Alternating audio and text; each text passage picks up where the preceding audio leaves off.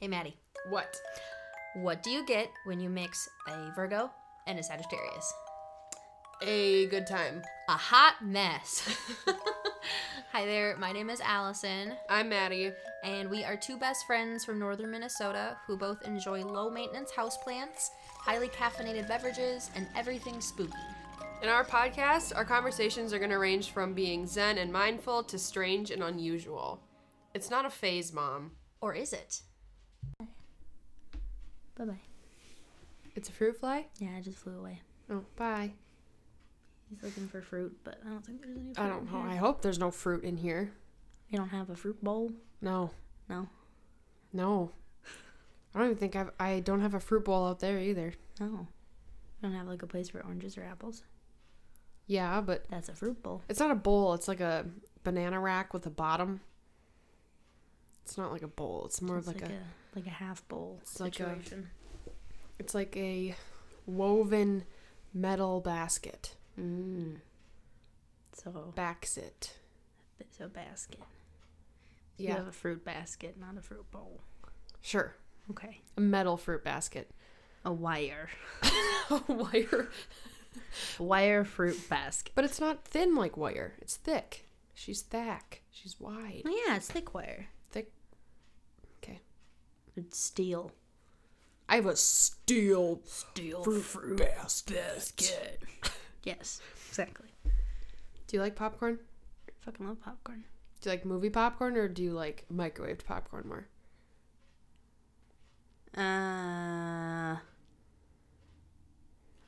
I like all popcorn, but if I go to the movies, I don't get the butter because the butter's not butter. It's just oil. Yeah.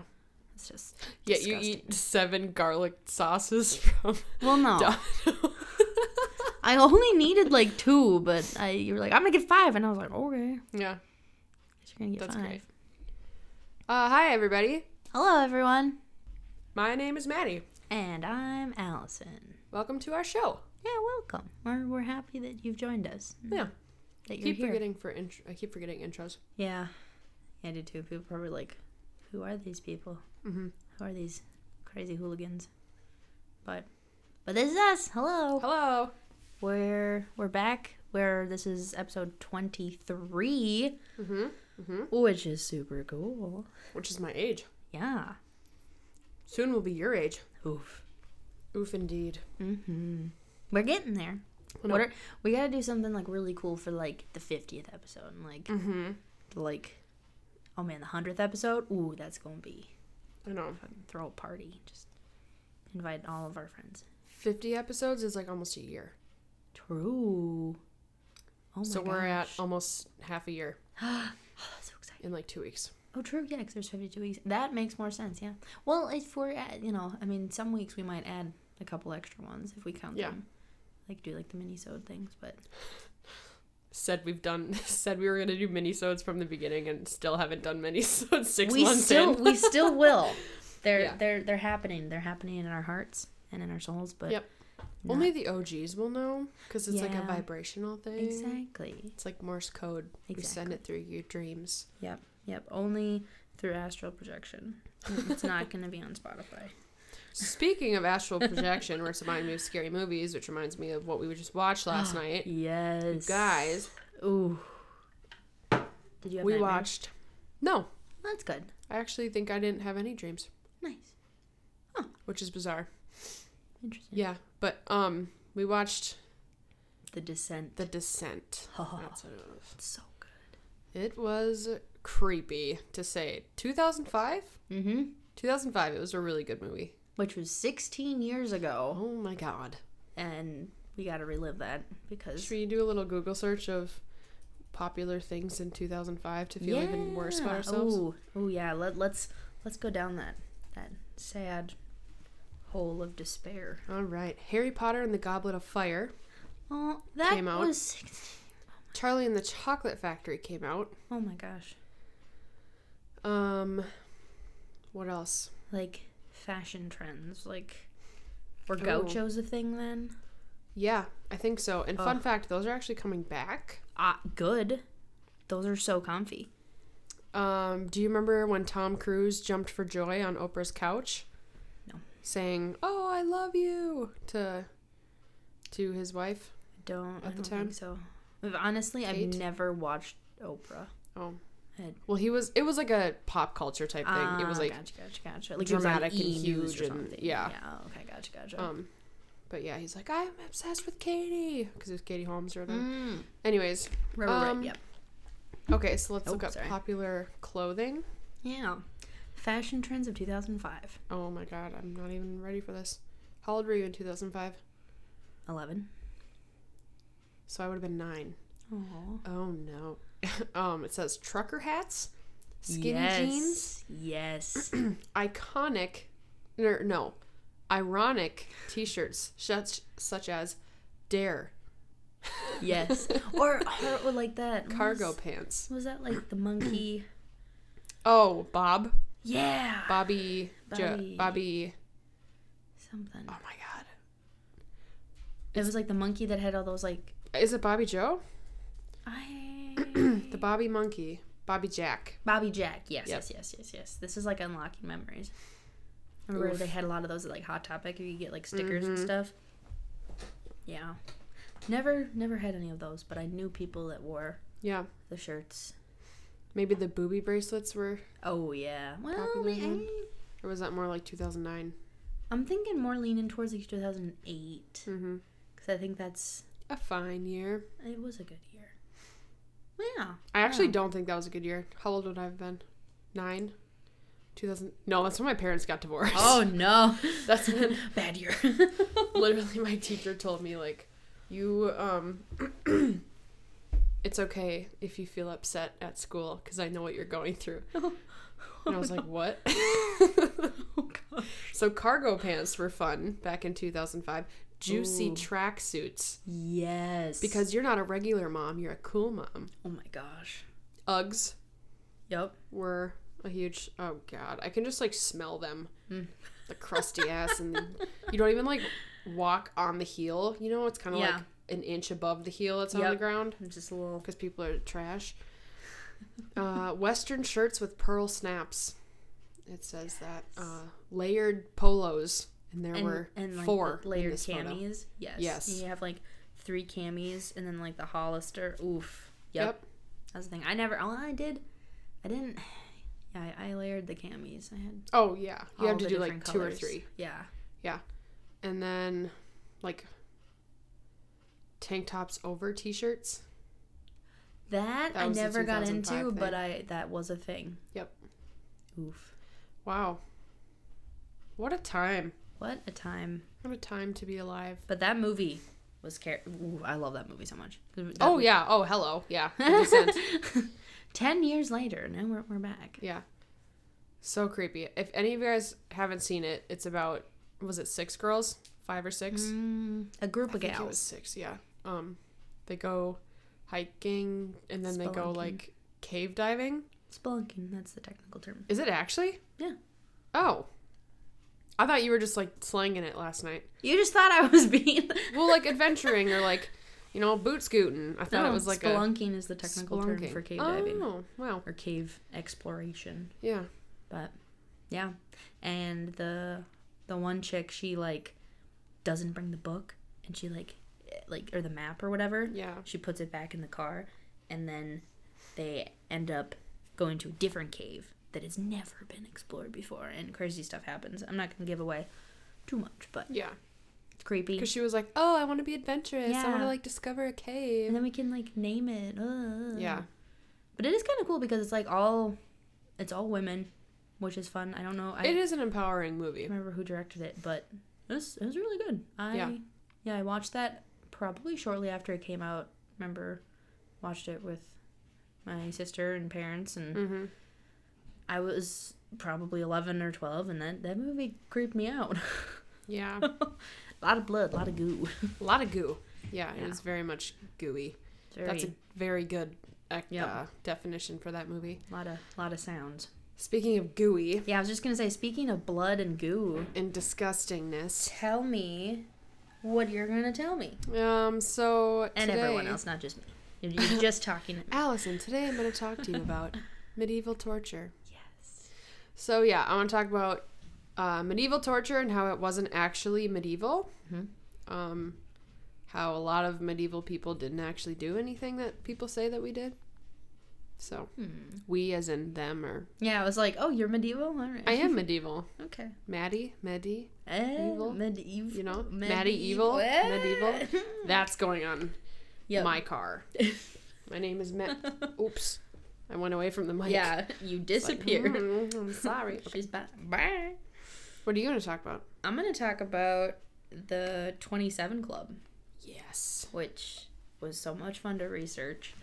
If you haven't heard of it, you're going to learn a lot about it. So. Is there, like, way more conspiracies and, like, theories? There's not a ton. Really? I would have thought there would have been, like...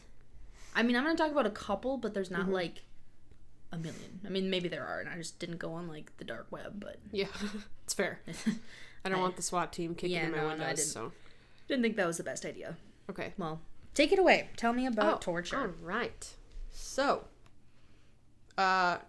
disclaimer and warning, I guess. Trigger warning. We're going to talk a lot about blood and guts. Not really, but there's sensitive content coming, so... But I feel like if you listen to our podcast, you're like... You're probably into some... Listening to... the dark and strange and unusual. Yeah, someone is like pouring salt on their toast right now. Salt? I'm sorry, what? I don't... Yes. You salt your toast. Is that before or after you butter it? Or like before or after you toast it? Do you salt your bread and then toast it? Ew, how does this happen? It wouldn't stick. Unsalted toast is how we're gonna stay. Okay. Wow. Where were you going with that? Well, I just meant like someone's probably listening to this and eating breakfast, and I was like jelly toast, salt and eggs, but it came out as salt and toast. Yeah, they're salting their toast. I mean, yeah. Anyways, all right. We're off to a great start. It's fine. Ha ha ha. It's good. So a lot of my information I got off of medievalist.net, talesoftimesforgotten.com. All right, so let me clear my throat. You know that song? No, I was just chiming in. Okay. I mean, maybe I know it. I don't know if I know your version that you're. If y'all want to party like we do, if y'all want to party like us, let me hear you say DJ Cool. Okay. You can keep going. I don't know. I'm vibing with it. She is. She's like bopping back and forth. Like, I don't know what's going on. Yeah. I'll play it for you one time. I'm sure you've heard it. Okay. Anyways, many alleged, in quotes, medieval torture devices were actually made up by hoaxers, showmen, and con artists in the late 18th and early 19th centuries. These hoaxers would display the phony instruments of torture for commercial gain, telling people they were real medieval torture devices and charging people to see them. Wow. Get that bread, you know? Get that salted bread. Very little of the tortures they described actually took place in the Middle Ages. Instead, they recount various events from the 17th to 19th century, with perhaps a few anecdotes from previous eras. Some recent books, they kind of talk about like modern use of waterboarding, which is considered a medieval tactic, even though it's not. Yeah. Have you ever tried it? I mean, like, if you're like in the shower, you have a washcloth, and you're like, ugh, and you're like, yeah. So yes. I mean, accidentally is more like I just, I was washing my face with washcloth, and then I was like, I'm gonna go under the water, and then I was like, oh gosh, this is not fun. I feel like the title of this episode should be accidentally waterboarding. Well, you should write that down because yeah. We like every single time we get done with an episode, we're like, oh, what were we gonna call this? Yep. And then we have to go back and re-listen, and it a lot of times takes us a while because it's usually just like a brief little bloop, and then it's like, ha ha ha, that's so funny. That's gonna be the name of an episode. So accidentally waterboarding the 27 Club. Yes. Love it. Oh my gosh. Ugh, we're great. Amazing. Okay, so waterboarding. The authors will mention various torture devices and usually add in some statement that, while we first hear about the 17th century, it was undoubtedly, or it would have been also seen in medieval times. Wow. So they wouldn't have to get like No one could really prove it. Yeah. But, so yeah. However, these statements never include any evidence to back up such assertions. So, much like the guy with James Dean's car. Yep. Today, historians are starting to take a look at these medieval torture devices and realizing that they're not only not medieval. Wow. They're not. Oh my God. They're realizing that they're not only not medieval. There you go. But might not even have been torture devices at all. Ooh. So, to give you an example, Australian historian Chris Bishop, which I would have thought he would have had a cooler name. That's a good name, though. Chris Bishop. I mean, yeah. Christopher Bishoper. This is fun. Yes. Christopher Bishoper took a look at the so-called Pear of Anguish. Ooh. The metallic device can be found in several museums, which will note that it's from the Middle Ages, despite having little idea of where their particular item comes from. Typically, this pear-shaped, literally shaped like a pear, item has a latch at the tip. When it's triggered, it'll open up like the spring-loaded lobes. So basically, think of a pear, and then think of like a wine cork opener at the top. At the top, okay, and then you would so you can like twist it to open it, or they can be twisted back together with a key. Okay, how big is it? Like a pear size. Oh, it is the size of a pear. Okay, yes. I was imagining human size, and I was like, does a human go in it? No. Oh, okay. No. So it's like little itty bitty, probably like I don't know, like a Bartlett or like a like what type? Sorry, of pear? what? Like a Bartlett pear? You know, I was gonna try to guess the length of this, but then I remembered I'm an American woman who's involved with men, and I don't know if I can trust what people say the sizes of things are. A pear-shaped pear. Yeah, a pear-shaped pear. I lost my spot. All right. So let's say it's like, I don't know. How big is this? How big is a pear? This big? Yeah. 6 inches? 5 inches? It's the shape of a pear. Yeah, I don't think we need to get into the dimensions that much. The idea behind the Pear of Anguish was that it was either inserted into the mouth of the victim, the anus of the victim, or the vagina. And then it's twisted open. So it literally like an expander expands your booty hole. Oh, gosh. Your middle hole or your mouth hole. Oh, no. Supposedly, the device would cause immense pain and tearing, which I would say. That sounds that's what it would do. And it could only be eased by screwing the lobes back down with a key. Ooh. So like, how would it like? It would like double in size. It would just like. So if you think of, so it had like we'll say petals. You know how a flower closes and opens, and it has separate petals. So they would just be metal, though. I don't like that. I imagine if it was like in your mouth. That reminds me of Saw. Yeah. Like the. Remember when I texted you? I was like, "This shit." Yeah. Oh, just kidding. That was about my sociology. Oh no, and I was like, "That was about your class." Ugh. Yeah. Ooh. So the day that I was researching this, everybody, my sociology instructor. Sorry, I go to a community college. Instructor said, "Hey, we're gonna learn about Abu Ghraib today," and I was like, "Fan-fucking-tastic." Great. So I was listening and reading and having to do an assignment about torture, and then I was like, you know what? Let's just put the icing on the cake. Just research a little more torture. Let's just do all the day of torture. Okay.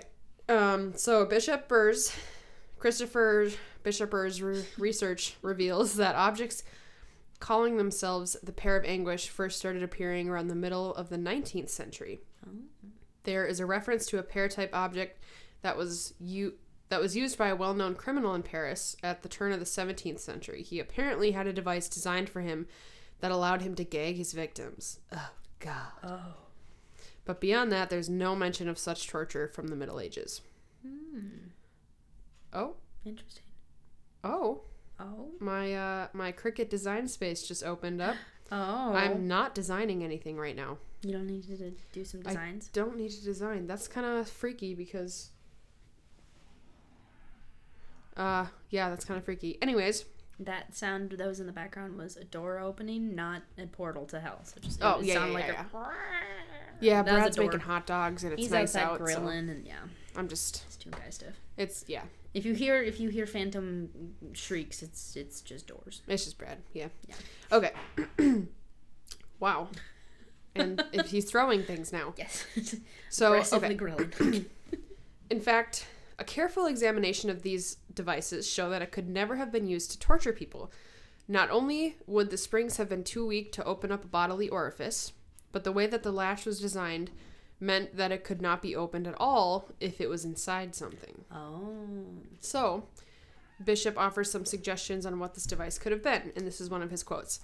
One could imagine them as surgical instruments, some sort of speculum perhaps, or a device for levering open the mouth in order that a dentist might operate, but then they could just be easily shoe extenders or sock stretchers or glove wideners. So. That's kind of, well, I don't know. I definitely, like, when you were describing it, I was like, okay, speculum. Or I was kind of thinking dentistry, but then that's terrifying. Like, I don't like the dentist anyways, so now I'm like, oh gosh. But maybe it was the old, like, pap smear machine. That's what I was wondering, you know? Like, that's forceps. I don't know. But I feel like back then they didn't do pap smears. Yeah. They're like you're a woman. Women are unclean. Yeah. I'm not going to look or touch or talk. Yeah. Go to an island far, far away. Oh, dear goodness. So, while the pair of anguish may have become a torture device by people, not knowing what it was really intended to be, the famous Iron Maiden seems to be a deliberate phony invention from the more modern mind. Really? And no, I'm not talking about Iron Maiden the band. Mm-hmm. You're talking about the device. The device. Yes. Because when I read that, I was like, the rock band? And I was very confused. Okay, so we actually first hear about it at the end of the 18th century when a writer named Johann Philipp Siebenkees. No, not Sabinski. I went to school with a kid. Oh. With that last name. Described a Iron Maiden in a guidebook of the city of Nuremberg. He described how in the year 1515 the German city executed a criminal with that device that resembled an Egyptian mummy case, but it had doors on it to allow a person to be put inside where sharp spikes would pierce him. He wrote, end quote, slowly so that the very sharp points penetrated his arms and his legs in several places, and his belly and chest and bladder, and at the root of his member. Does that mean his wiener? I mean, I would assume so. I'm such a child. You're talking about like his like membership to Costco or something like that. His member. Like, yes. Here's your discount. Thanks for being a loyalty member. Have a free sample. And his eyes, his shoulder, his buttocks, but not enough to kill him. So he remained making a great cry and lament for 2 days, after which he died. It is likely that Siebenkees, what if it's Siebenski? It might be. Well, how's it spelled? Siebenkees. Siebenkees. Siebenkees? I would say just like say it fast, like Sabinski. Like just. Okay. We're sorry. We can't pronounce things. It's likely that he just invented the story, but by the early 19th century, the Iron Maiden was being displayed in Nuremberg and other places. One of them was even exhibited at the World's Fair in Chicago in 1893, which furthered its reputation. Even though the Iron Maiden of Nuremberg was deemed a fake, it still has a reputation of being a real medieval torture device, one that some of the books claimed to use it as far back as the 12th century. Oh. Before Jesus. Just kidding. I don't know that timeline. All right, so the next one is the Brazen Bull, or the Brazen Bull. Brazen Bull. Yeah. For some reason, the Brazen Bull always seemed to get mentioned on lists of medieval torture devices, even though it's not medieval in any sense at all.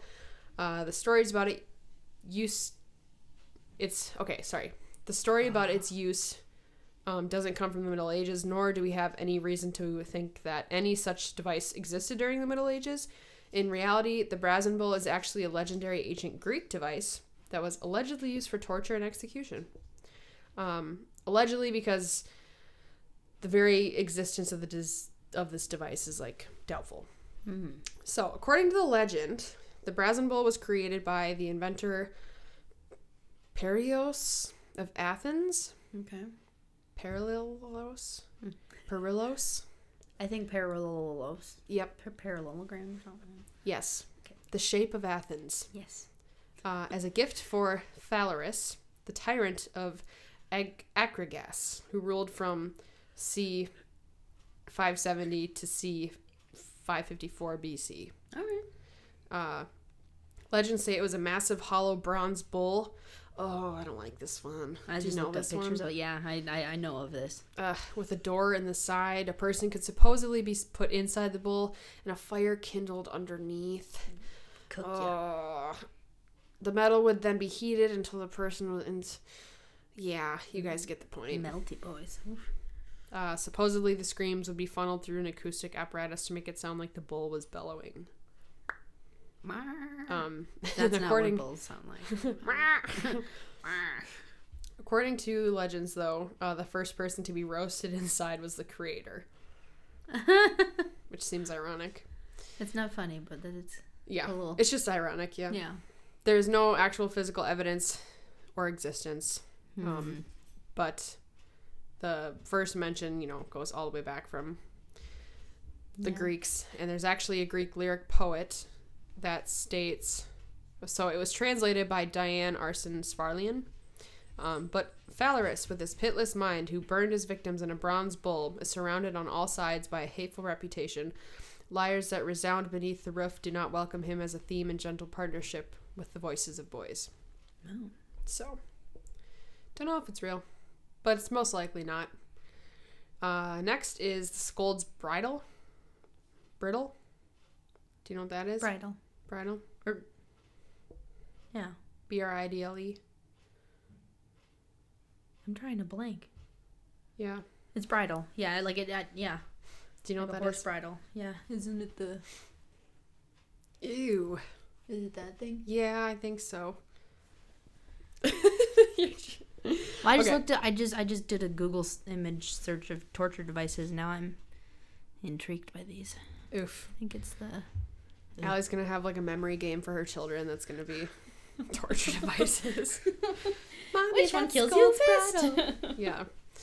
So, Scold's Bridle is an instrument of punishment used in the form of an iron muzzle that enclosed the head with a bridle bit that inserted into the mouth. Mm-hmm. So, either to compress the wearer's tongue or press it up against the palate to prevent the wearer from speaking. Basically, this was like used if someone was out of line. Oh. So it was used for like public humiliation. And it was they used it because it was super visible and it was considered shameful, like a dunce hat kind of thing. Oh, that's rude. But it was painful and unpleasant because it induced so much saliva. Oh, yeah. So your mouth would just get like super fatigued and sore. Unlike the other two torture devices, the Scots Bridle really existed and it really was used as a torture device, but not in the Middle Ages. It was like Scotland 1560s. Okay. Something like that. 67 or something. 100 years after the end of the Middle Ages. So, the Scots Bridle seemed to have mainly been used to punish women who perceived as gossipy or excessively talkative. Oh gosh, so if you're a little chatty Cathy. Yeah. Ooh. So we would all have these things on our mouths. That would be salivating everywhere. Yeah. Dirty. Oof. Gross. And it's metal too, like hello tetanus. Oh, I can't. My old friend. I can't imagine like metal on your teeth. That's like that's my thing. Your thing is cotton balls. Oof. I can't handle. I'm upset. Oh, now I'm uncomfy. Yeah. All right. Anyway. Now everyone's uncomfy. Everyone's uncomfy. Let's move along to the Spanish tickler. The tickler? Yeah. Well, that sounds fun. No. It's not. Oh, dear God. Well, I don't like to be tickled, so. So the Spanish tickler, or known as the cat's paw. Now I'm uncomfortable. Yeah. Okay. Was oftentimes attached to a handle, and in size and appearance, it was an extension of the torturer's hand. So basically, it was like a back scratcher with metal on the end. So it was like a pointy back scratcher. It was like claws. Oh. So that's not gonna tickle you, that's going... No. In this way, it was used to rip and tear flesh away from the bone. From any part of the body. Oh, no. Yeah. Oh, I don't like that. I'm sorry.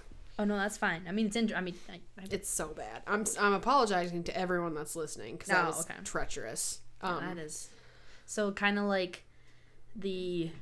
I mean, I'm being really literal here, but you can get these, like, claw things for, like, shredding pork meat.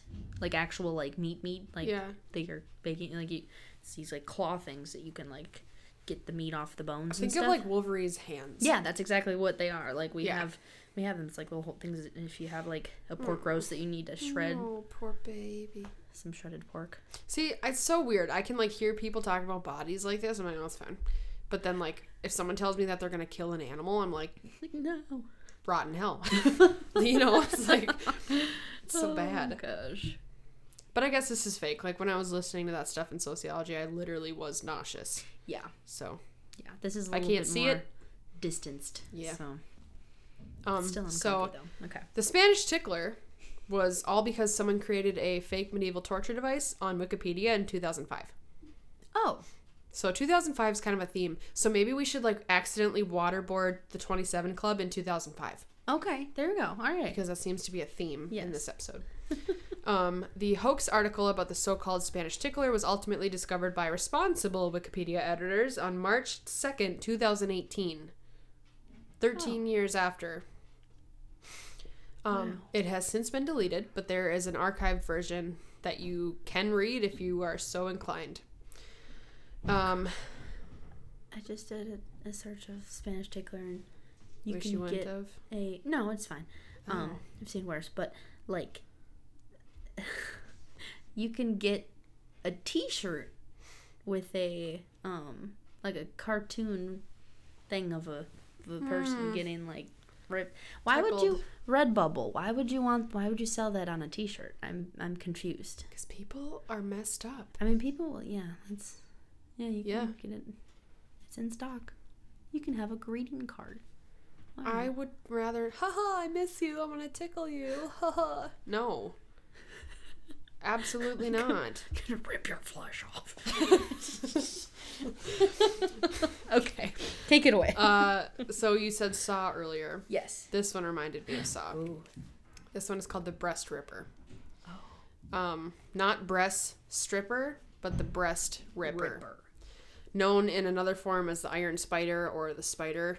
It was a torture device mainly used on women who were accused of adultery or self-performed abortion. So we love that we were already, like, raped and taken advantage of, but when we try to take care of it ourselves, we were breast ripped. That is... Oh, God. Okay. Yeah, very unfortunate stuff.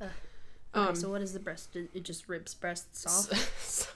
How does... The instrument was designed to rip the breasts from a woman the woman and was made from iron, which was usually heated. So, do you remember the thing in Saw where they take the fish hooks and they stick them in their breast tissue? Yeah. And then they pull up on those chains?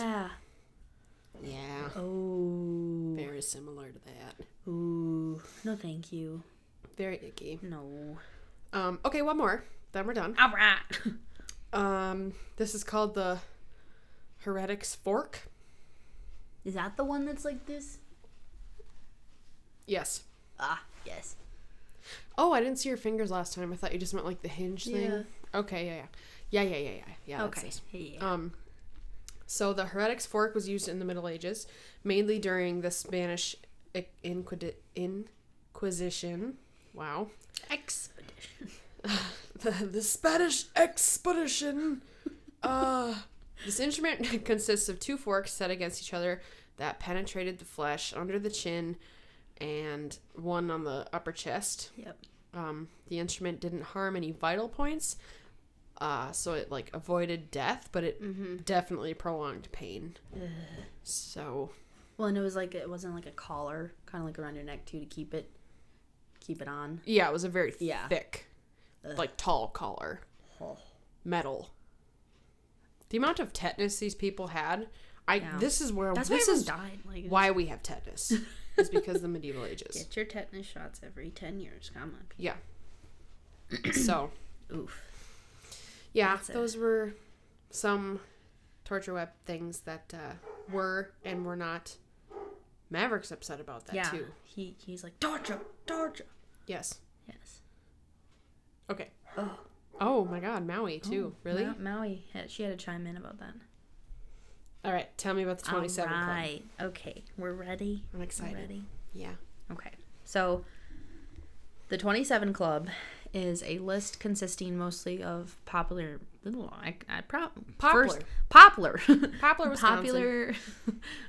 musicians, artists, or actors who died at the age of 27.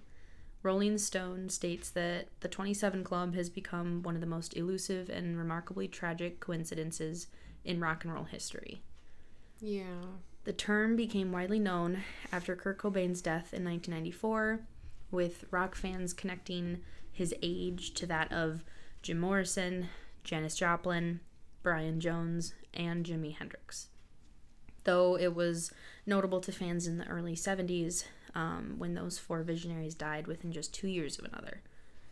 When Amy Winehouse passed away at age 27 in 2011, it attracted even more attention to the significance of that age. And while the club has been largely connected to musicians, it has expanded since, as many young actors and artists have lost their lives due to everything from addiction to suicide to freak accidents.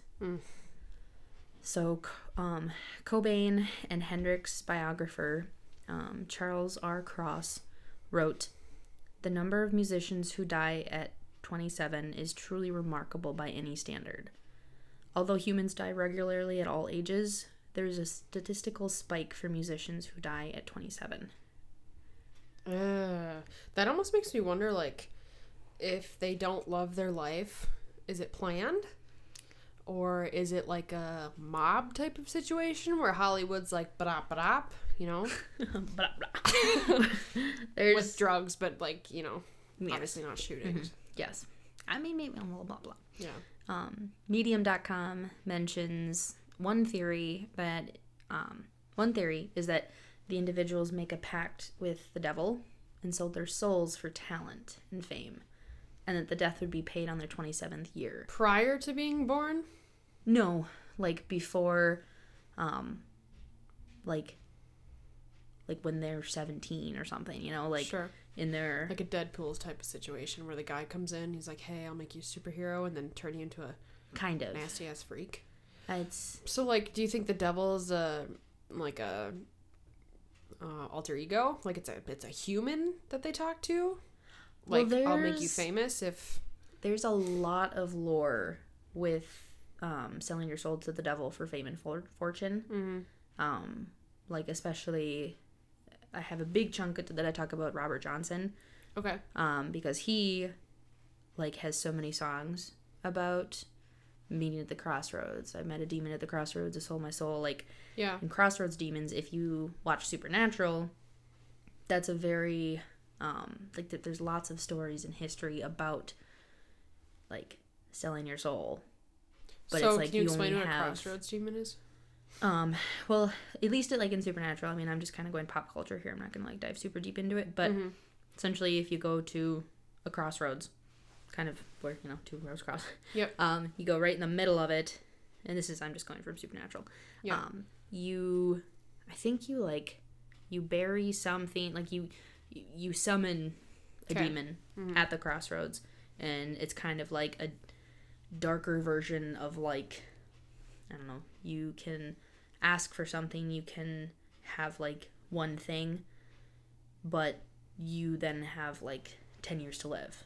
And then you have, like, a little bit of time to do whatever, or, you know, live the best life, get the dream girl, have fame and fortune, have all these talents, but clock's ticking, then the devil will take your soul.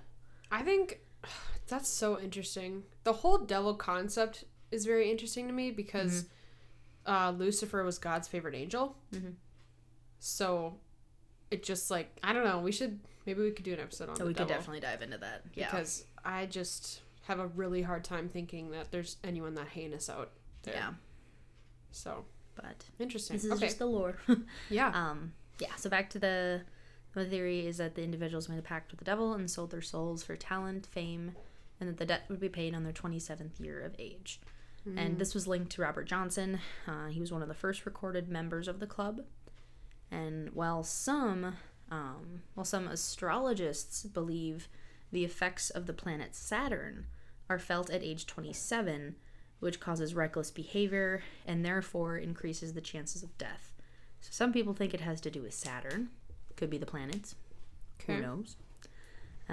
The British Medical Journal released a study in 2011 looking into whether 27 is a dangerous age for famous musicians. And the study found that there was no peak in risk around age 27, but the risk of death for famous musicians throughout their 20s and 30s was 2 to 3 times higher than the general population. Mm-hmm.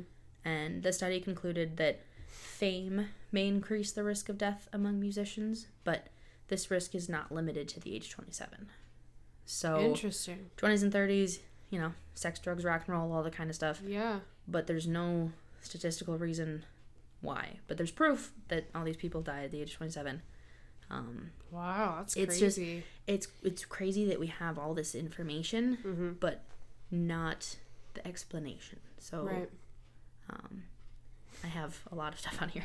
Okay, so an article from The Independent, published in 2015, took a deep dive into the statistics behind the 27 Club and found that there was no evidence that showed the celebrities were more likely to die.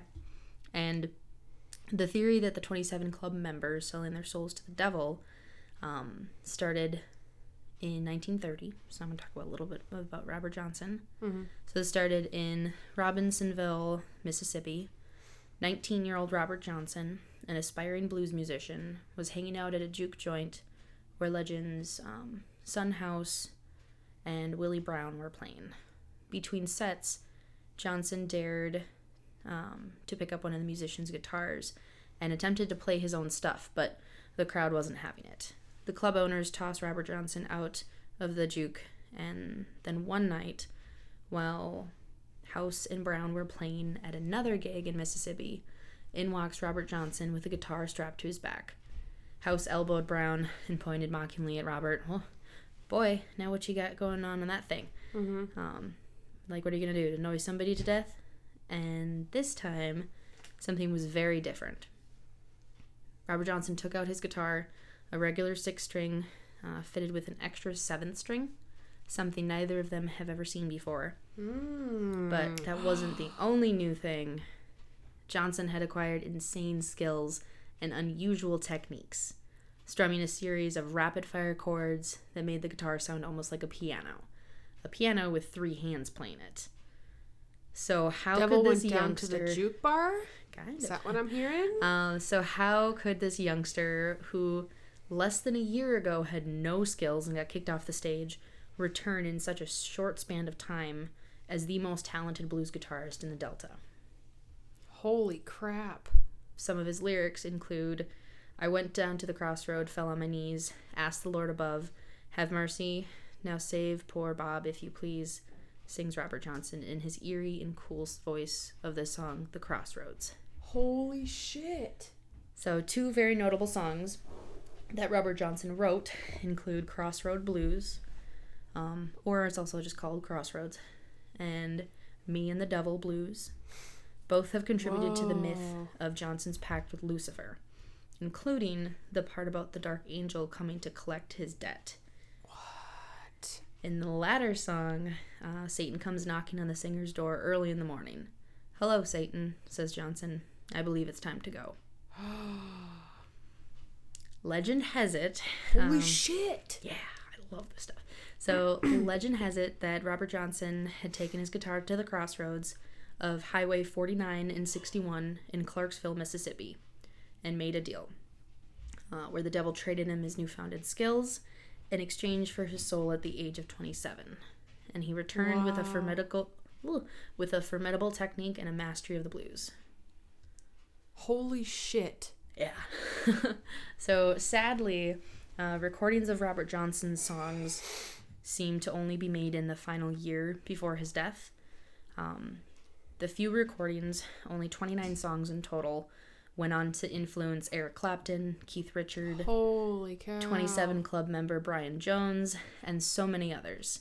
And it's not to mention that hundreds of blues guitarists who probably barely stopped short of selling their own souls trying to outplay him.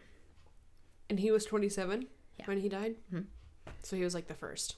One of the first. Holy crap. Yeah. So I have compiled a list of 75 people starting from the 1890s all the way to present day who are considered to be members of the 27 Club. Let's hear them. So the first known one, there's only a couple before Robert Johnson, but these are all musicians. So there's Alexander Levy. He was born in 1864. He was a composer, pianist, and conductor, and he died at the age of 27 from unknown causes. Whoa. Henry Evenpole, I'm probably butchering these names, but it's fine. Born in 1872. He was a Belgian artist, and he died at the age of 27 from typhus. What's typhus? Like typhoid fever. Oh. Typhus. I think. We should check. I don't know. I'll look it up. Look it up. I'm like, I think that's like typhoid. Well, it's probably not. Typhus. What's typhus? It's a genus of sea snails. Oh. And mollusks. So he was killed by a mollusk. No, I'm just kidding. How do you spell it? Typhis? Phos. Or US. US. Here we go. Disease caused by, rickettsia or Orientabacteria. You can get, oh god. So it's like typhoid fever. No. No? You can get it from infected mites, fleas, or lice. Ooh. Gross. Modern hygiene has stopped it, but it can still happen in places where basic sanitation is bad or if it gets passed on by an infected animal. Okay. So typhus is not a way that you want to go. Yuck. Ugh. Okay, anyways. On to the next one. We have Louis Chauvin, who was born in 1881, and he was a ragtime musician and died at the age of 27 from neurosyphilitic sclerosis. Oh, sad. Yeah. And then we have Robert Johnson. So I'm going to talk a little bit more about him because he's amazing. Yeah. And his music, oh my gosh. Like, obviously the recordings are very crackly because it was old in the 30s. So he was born in 1911, and he was one of the Delta Blues' most celebrated and singular talents. He recorded chilling folkloric songs about hellhounds, the devil, and the general despair amid swinging, dissonant, sometimes off-kilter guitar lines, the likes of which have reverberated through rock and roll for decades. He recorded 29 songs, including ones later covered by Cream, Captain Beefheart, and the Rolling Stones, like Love in Vain, Stop Breaking Down, and performed alongside the likes of Howlin' Wolf, Elmore James, and Memphis Slim as he rose to fame. You want to know how good the blues can get, Keith Richards once said? Well, this is it. Talking about Robert Johnson. Oof. Now, according to legend, like I said previously, he sold his soul to the devil in exchange, and it's just super cool. So, a little bit more about Robert Johnson. He was famously partial to women and whiskey. And Johnson was allegedly poisoned by a lover's jealous boyfriend or husband. So in August, little rascal.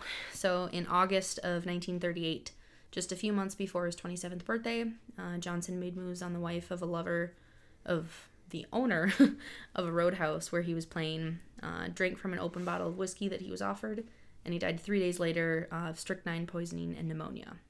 And he was buried. Cow. He was buried in an unmarked grave in Mississippi. Whoa. So we don't know where he's buried. Whoa. Yeah. And that's now, spooky. I know, like and when you listen to his music too, it's just eerie. Like when we're done with this, we should listen to a little bit of Robert Johnson. I know my dad has like a collection of his CDs and good stuff. Wow. All right, got a lot of people to go through, so I'm just gonna kind of keep jump through. So we have Nat Jaffe or Jafe. Jaffe. I'm gonna say Jaffe. Yeah, Nat Jaffe. Sure. Jaffe. Born in 1918, was a swing jazz pianist and died at the age of 27 from complications from high blood pressure. Jesse Belvin, born in 1932, was an R&B pianist, singer-songwriter, and died of a car crash at the age of 27. Rudy Lewis, born in 1936, was a vocalist of the Drifters and died from a drug overdose at the age of 27. Joe Henderson, born in 1937, was an R&B gospel singer and died of a heart attack at age 27. And it's weird, all these, like, health problems, like... Heart. Yeah. Like, I feel like people don't get heart attacks when you're 27. I mean, I know it's different, like, health problems have changed and stuff. But yeah. We live a lot older than we used to, but even so. Mm-hmm. Rockin' Robin Roberts. Oh. What a name. Born in 1940, was an original member and singer of the Fabulous Wailers. Mm-hmm. Died in a car crash at the age of 27. Malcolm Hale, born in 1941, was an original member and lead guitarist of Spanky and Our Gang. Died from carbon monoxide poisoning at the age of 27. Jesus. Dickie Pride, born in 1941, was a rock and roll singer and died from a drug overdose from sleeping pills at the age of 27. Brian Jones, born in 1942. Brian Jones was the co-founder of the Rolling Stones, guitarist and multi-instrumentalist, and drowned in his swimming pool at the age of 27. The coroner's report literally states, death by misadventure. Okay, but isn't that on a few of these? Mm-hmm. I don't like that. Doris Nefedov, she's also known as just Alexandra. She was born in 1942, was a German Schlager vocalist, and died in a road accident at the age of 27. Alan Blind Owl Wilson, born in 1943, was a lead singer and primary composer of Canned Heat, and died. Some of these band names, I'm like, all right. Open up a thing of Canned Heat. Open up a can of heat. Party started, yeah. And he died of a drug overdose at the age of 27. Oh my god. So it's like drugs and misadventure and heart problems. It's so far. Oh my god. Okay. I mean, there's more where there's a little bit more variety, but it's kind of in like a section. Right. Like, there's like a certain freak things. Yeah. Like not okay. old age, you know. Yeah. And moving on, we have Jimi Hendrix, born in 1942, was a pioneer electric guitarist, singer, and songwriter for the Jimi Hendrix Experience, as well as the Band of Gypsies. In the early hours of Friday, September 18th, 1970, while staying with a girlfriend in London, Jimmy took sleeping pills. Nobody knows how many he swallowed or whether he understood, what he was taking. The drug was Vesperax, a strong barbiturate. Half a tablet was strong enough to put a man to sleep for 8 hours, and Jimmy may have swallowed as many as 9. Holy shit. He also had been drinking. Why do they all take sleeping pills? Like, I get it that they're tired and they're partying and they're all doing all these things, they can't sleep and stress, but like... 60s and 70s, man, it was bizarre. Just lots of drugs. Yeah. Some of those drugs were new too, but this was foolish and reckless, but it was in character. During his years on the road, Jimmy had gotten into the habit of using drugs indiscriminately. Jimmy would take a handful of shit, not even knowing what it is, his friend Deering Howe said. Damn. Yeah, he would just like take anything given to him, just fuck it. He passed away at the age of 27 from asphyxiation from vomiting while he was intoxicated. God. Yeah, he choked on his own vomit. Yeah. Not a good way to go. Oh, dear God. I know. Do you think that's where it came from, to get people on their side? Oh, yeah. For sure. From him? I mean... Or, like, of the like? It's probably more common in the party community. I feel like it's more like, oh, well, you can, flip them over. Especially if people, like, if you're drinking, you take whatever drugs you're at a party, and you're like, oh, whatever, I have a drug. Well, you don't know what you're mixing with what. You get really tired, and you're like, oh, I need to go to sleep. You, if you are passed out, so this is kind of like a PSA, don't mix alcohol with drugs at parties. Don't be dumb. You can asphyxiate on your own spit. Oh my god. So, like, don't do bad things like that. Wow. And next on the list is Janis Joplin. She was born in 1943 and was the lead singer for Big Brother and the Holding Company, the Cosmic Blues Band, and Full Tilt Boogie Band, as well as her own solo career. She died at the age of 27 from a drug overdose, and it was most likely heroin. A lot of these people had heroin problems. And then we have Arlister Dyke Christian. He was born in 1943, was the frontman, vocalist, and bassist of Dyke and the Blazers. And my. He was murdered at the age of 27. Oh my. And then we have Jim Morrison, born in 1943. 43 was just a bad year for people. No kidding. He's Brown-Eyed Girl, right? Just kidding. That's Van Morrison. Yes.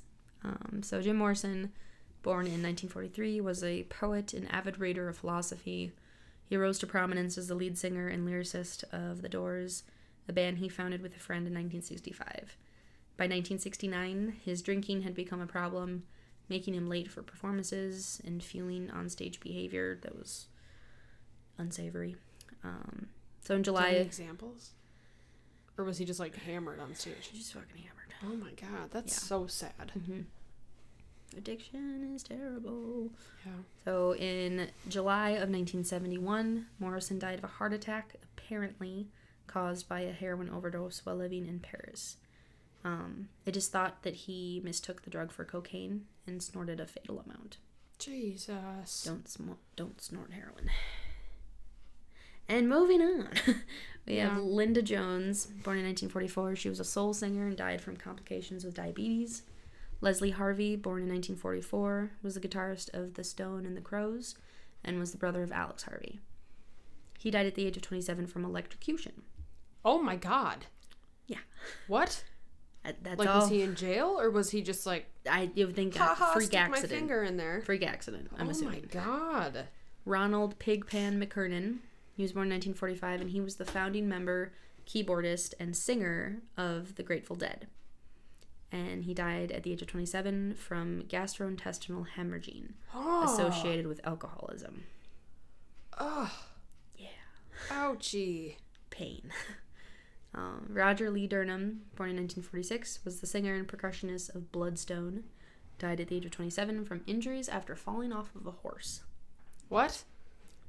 Just whoops. Just yeah, being yeeted off by a horse. Yeah. Okay. Wallace Wally Yawn, born in 1947, was the organ player of Chase and died in a plane crash at the age of 27. Dave Alexander, born in 1947, was the bassist of the Stooges and died from a pulmonary edema at the pulmonary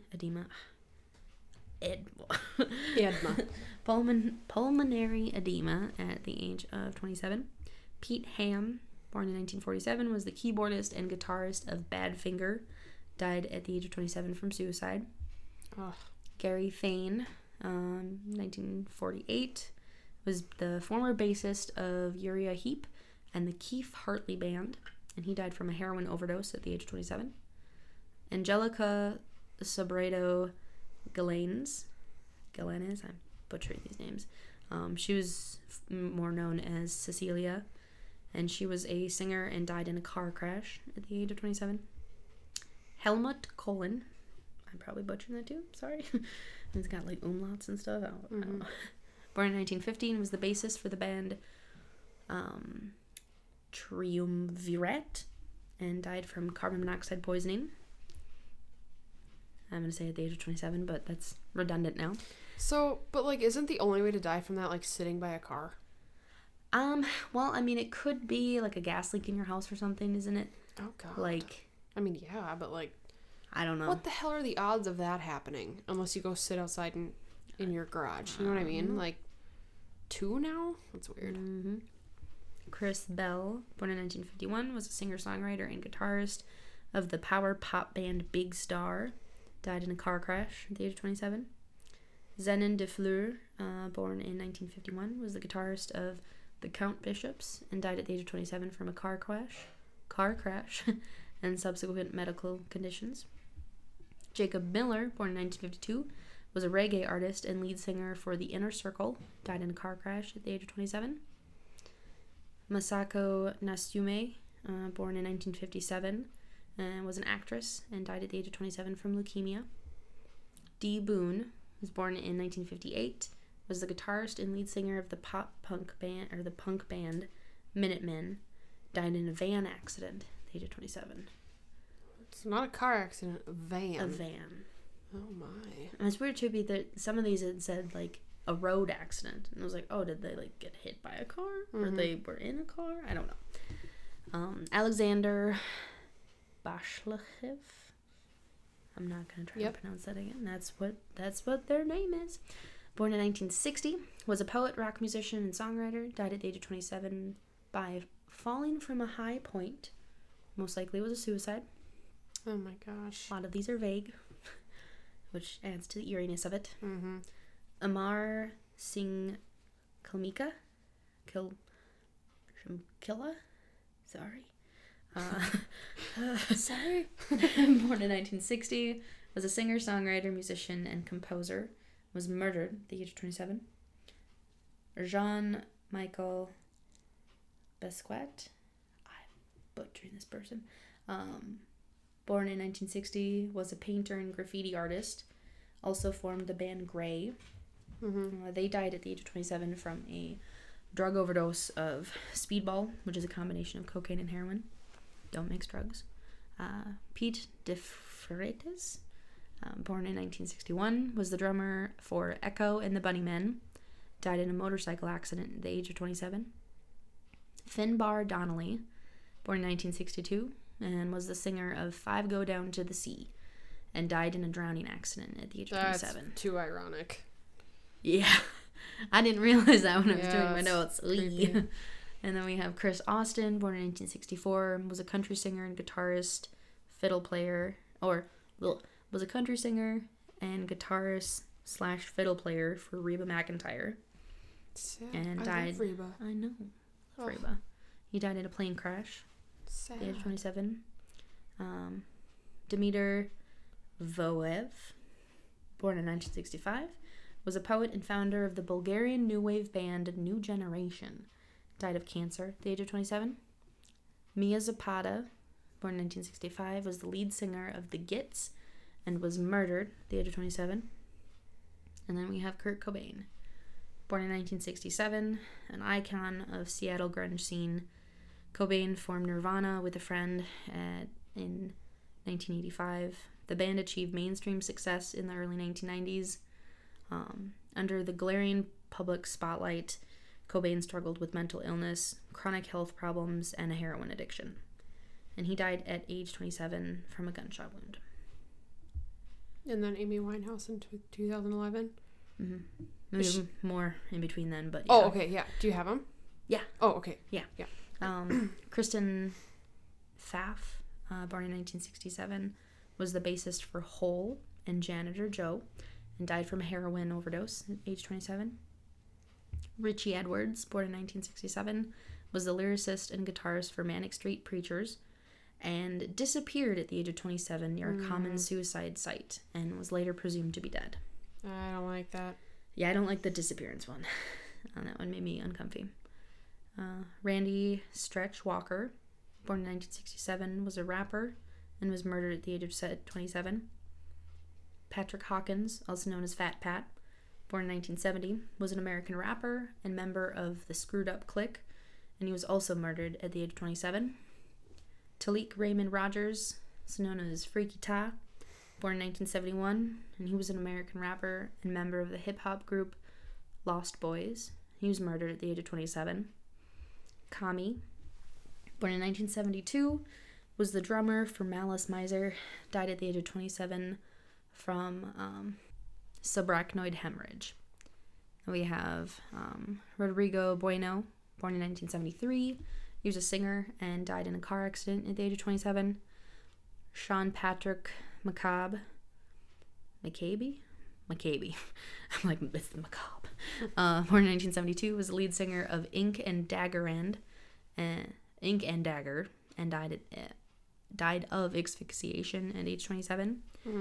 Maria Sereno, born in 1973, was the backup singer for Passion Fruit, died in a plane crash at the age of 27.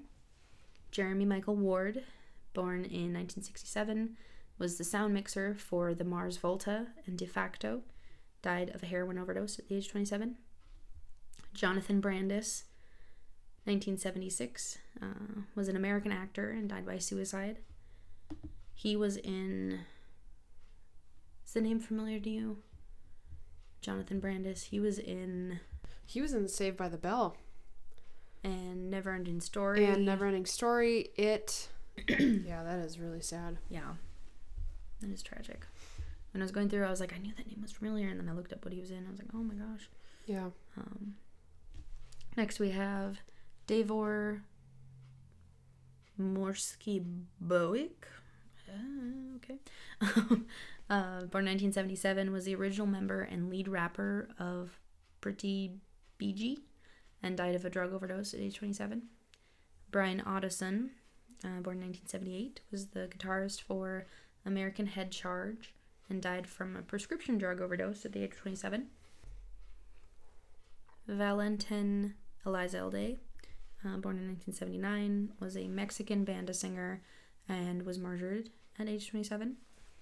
Damien Damo Morris, born in 1980, was a member of the Australian deathcore band The Red Shore and died in a bus accident at age 27.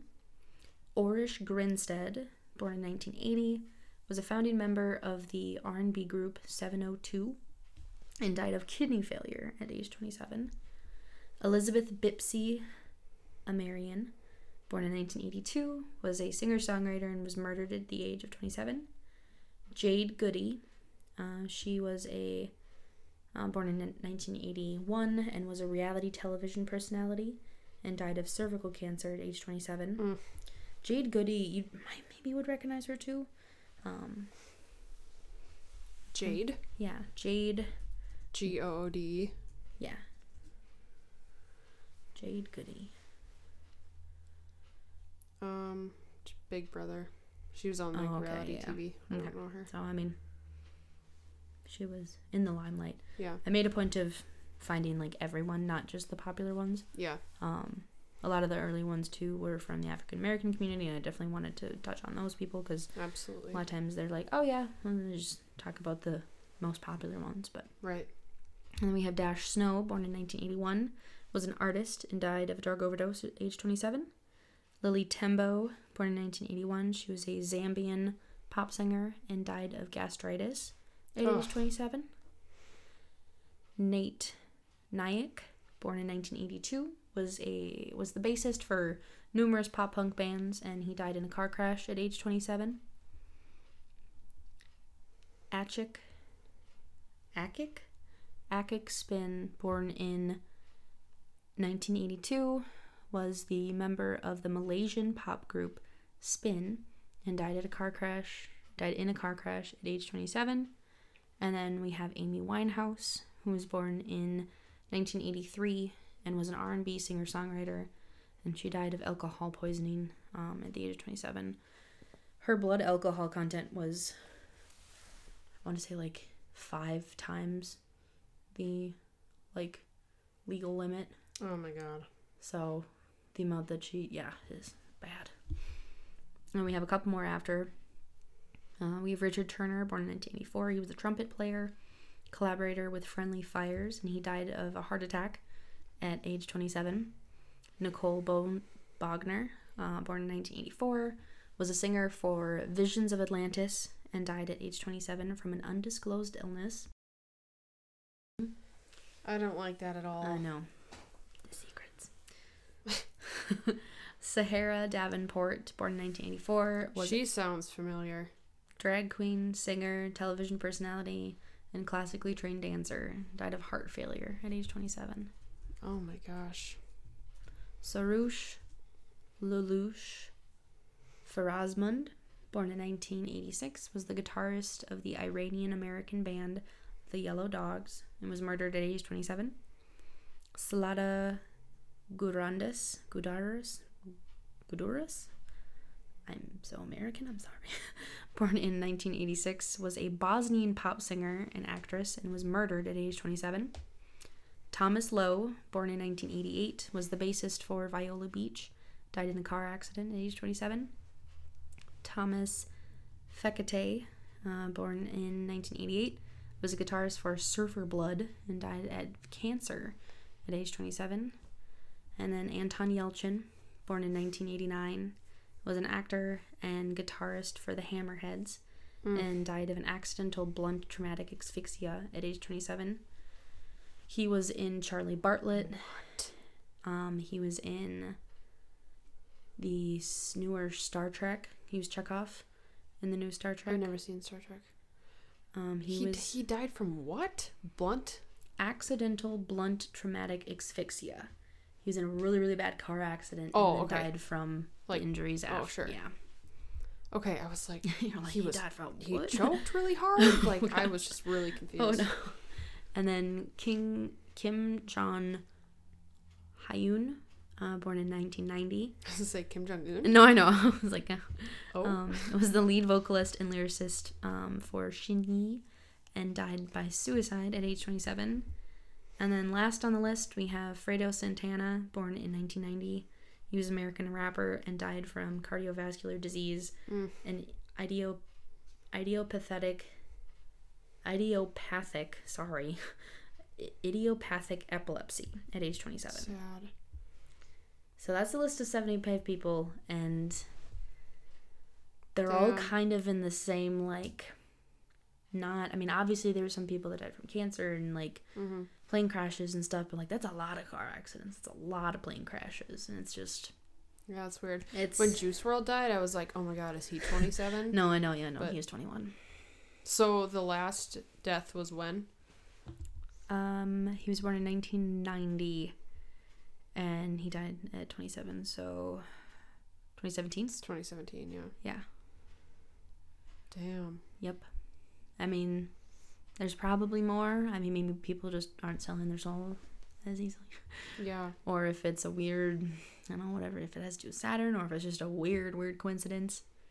But there is another aspect of the 27 Club. A popular pop culture superstition holds that a white Bic disposable lighter is bad luck. And while there are many reasons why people believe this, the most commonly referred to reason is that several members of the 27 Club, including Kurt Cobain, Jimi Hendrix, Janis Joplin, Jim Morrison, all allegedly had this product in their pockets when they died.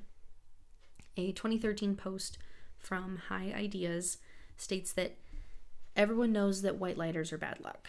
Most people understand it as a fact, even though they may not believe it. But does anyone know the real reason behind it?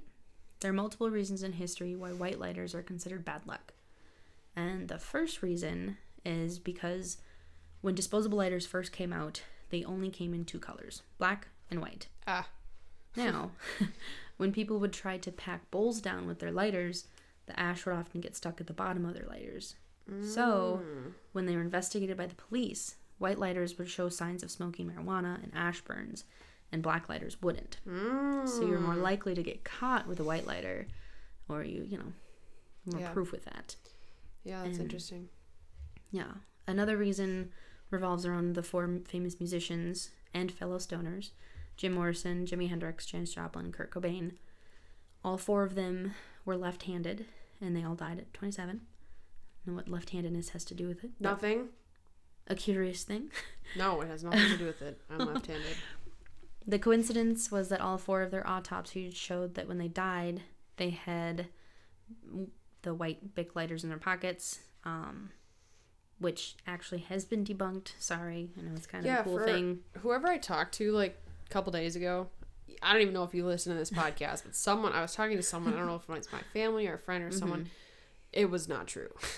Sorry. It's been debunked by Snopes. I mean, who knows? Yeah. Like, especially the ones in the 70s. I mean, with the ones in the 70s, Bic lighters hadn't been distributed, like, they hadn't made their disposable lighters until 1973, and all those people died in 1970 and 71, so it's like, those lighters weren't even out.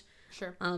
There was another style of lighter that was out in France, but they weren't Bic lighters. They were like these more like circular ones. And the possibility of them having this new French lighter is probably like, I doubt it. It's who knows. So this is just a little thing from that website that I found. So next time Someone pulls out a white lighter, throw that away or break it. This person that wrote the article said that they've had several personal cases where bad things happen, and every single time they'd used a white lighter. Crazy. So, I don't know. It's bad luck. Might be bad luck because so many people put so much thought into it being bad luck. Right, they've given it power. That they've made it a thing. Yeah. But yeah, so of the 4 musicians frequently associated with this rumor, only Kurt Cobain could unquestionably have been carrying a white Bic lighter at the time of his death, since he passed away in 1994, long after Bic had gained prominence in the U.S. But according to a set of photographs released by the Seattle Police Department in 2014, Cobain had 2 lighters in close proximity to him on the day of his death. However, neither of those lighters was in his pocket, and neither of them were white. One was a multicolored lighter that was discovered in his heroin kit, and the other lighter appears to be distinctively pink in photographs. So, talking a little bit more about the other people that they think have the white lighter thing, I'm debunking them. Sorry, but I got the facts. The official LA Medical Examiner coroner's autopsy report for Janis Joplin is available online, which is odd and morbid, but now I want to read it. And it makes no mention of any cigarette lighter of any brand, color, or type having been found on or around her body. Jim Morrison died in a bathtub of his Paris apartment and therefore couldn't have had any lighter on his person, since he was not in the habit of taking baths fully clothed. He was naked.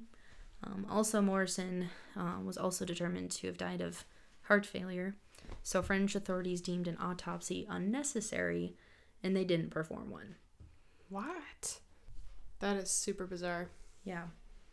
A lot of them just, they just didn't do autopsies. They're like, oh, it was obviously this. Oh, it was obviously that. Which is creepy. Yeah. Jimi Hendrix's death certificate, listing his cause of death as inhalation of vomit, is available online, but we could not find a full copy of his autopsy report. Nonetheless, we found no secondary references that report indicating it included any mention of a white cigarette lighter on or about Hendrix's body. So, in short, there's extremely little chance and zero evidence documenting that any of the 4 musicians mentioned had the white disposable lighters in their pockets at the time they breathed their last breath. But it's still really creepy. Yeah, no kidding.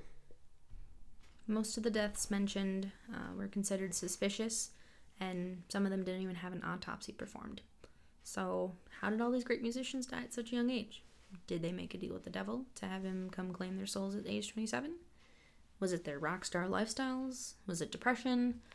Some of these musicians even predicted their own deaths earlier in life, which is even more eerie. Like who? I'm gonna tell you. Okay. It is said that Kurt Cobain told a classmate at age 14 that he would become a successful musician and go out in a blaze of glory like Jimi Hendrix. Amy Winehouse was even quoted 3 years before her death saying that she believed she would die at a young age and join the 27 Club. What the fuck? It was even said, I know. Like, why would you say that? Unless you knew something? I don't know. It was even said that the night before Jim Morrison's death, that he was reminiscing through old photographs and that he was acting strange. So did... What the hell? I know. I get goosebumps when that he was reminiscing and going through old pictures. He was acting strange, saying his goodbyes. So did these musicians know who or what was coming for them? Or do all of their deaths just happen to be a coincidence? And we'll never know. And that's it. That's all I got. Oh my god. And it's creepy. It's creepy. It's unexplained. And I don't... Oh. I don't like that at all. Yep. So if you know anything, please chime in. Yeah. Oh, I thought you were looking at me. I was like, oh yeah. I don't fucking know anything like this. What do you think it is? Ugh. Creepy? I have no idea. It's probably Saturn. Fucking Saturn. We can always just blame the planets. Yeah. Just blame the heavenly bodies. Yeah. Fuck you, Saturn. Wow. That is so crazy. Well, creepy. Yeah, I'm glad that we got to talk about that. Next week, I think I'm going to do something a little bit lighter. I was thinking that too. We've been a little dark and dreary. Yeah. I mean, the Cursed Films was fun, obviously. That was super fun. Yeah. That was a good time. We were giggly and fun. Yes. Yeah. Cool. Well, thanks for sticking around and listening to our episode, guys. We really appreciate it. Allie, where can you find us? Well, we do have Instagram. We do. It's not a phase pod. We do have that. We also have a website that's really cool. Oh, we do. That is updated every week, and there's like stickers on it, and there's merch on it, and it's really cool. And it's www.itsnotafazemom.podcast.com. We're on TikTok. We should actually make some TikToks. Yep. It's Not a Phase Mom podcast. Facebook. Or no, the TikTok. No. Lie. It's not it. Lie. Just kidding. It's just okay. TikTok, Not a Phase Mom podcast. Yes. Facebook is It's Not a Phase Mom podcast. We're on Patreon. Yes. It's Not a Phase Mom. Go on our Patreon. Please become a donor. Patron. Support us. You get cool stuff. Yeah. We're available on... What are we available on? We're available on Anchor. Apple Podcasts. Breaker. Google Podcasts. Overcast. Pocket Cast. Radio Public. Spotify. And Castbox. Castbox. Leave us a review. Please do. Please do. Leave us a review. Rate us. Friends. DM us. Tell your friends. Tell your grandma. Tell everybody. Shout out to the new listeners that we have in Saudi Arabia and Sweden. Heck yeah. That's pretty cool. We love you. Welcome. Thank you. You're amazing. All aboard a fun experience. Yeah. Yeah. So, blessed is fruit and stay spooky, I guess. Yeah. Stay spooky. We love you. Bye. Bye.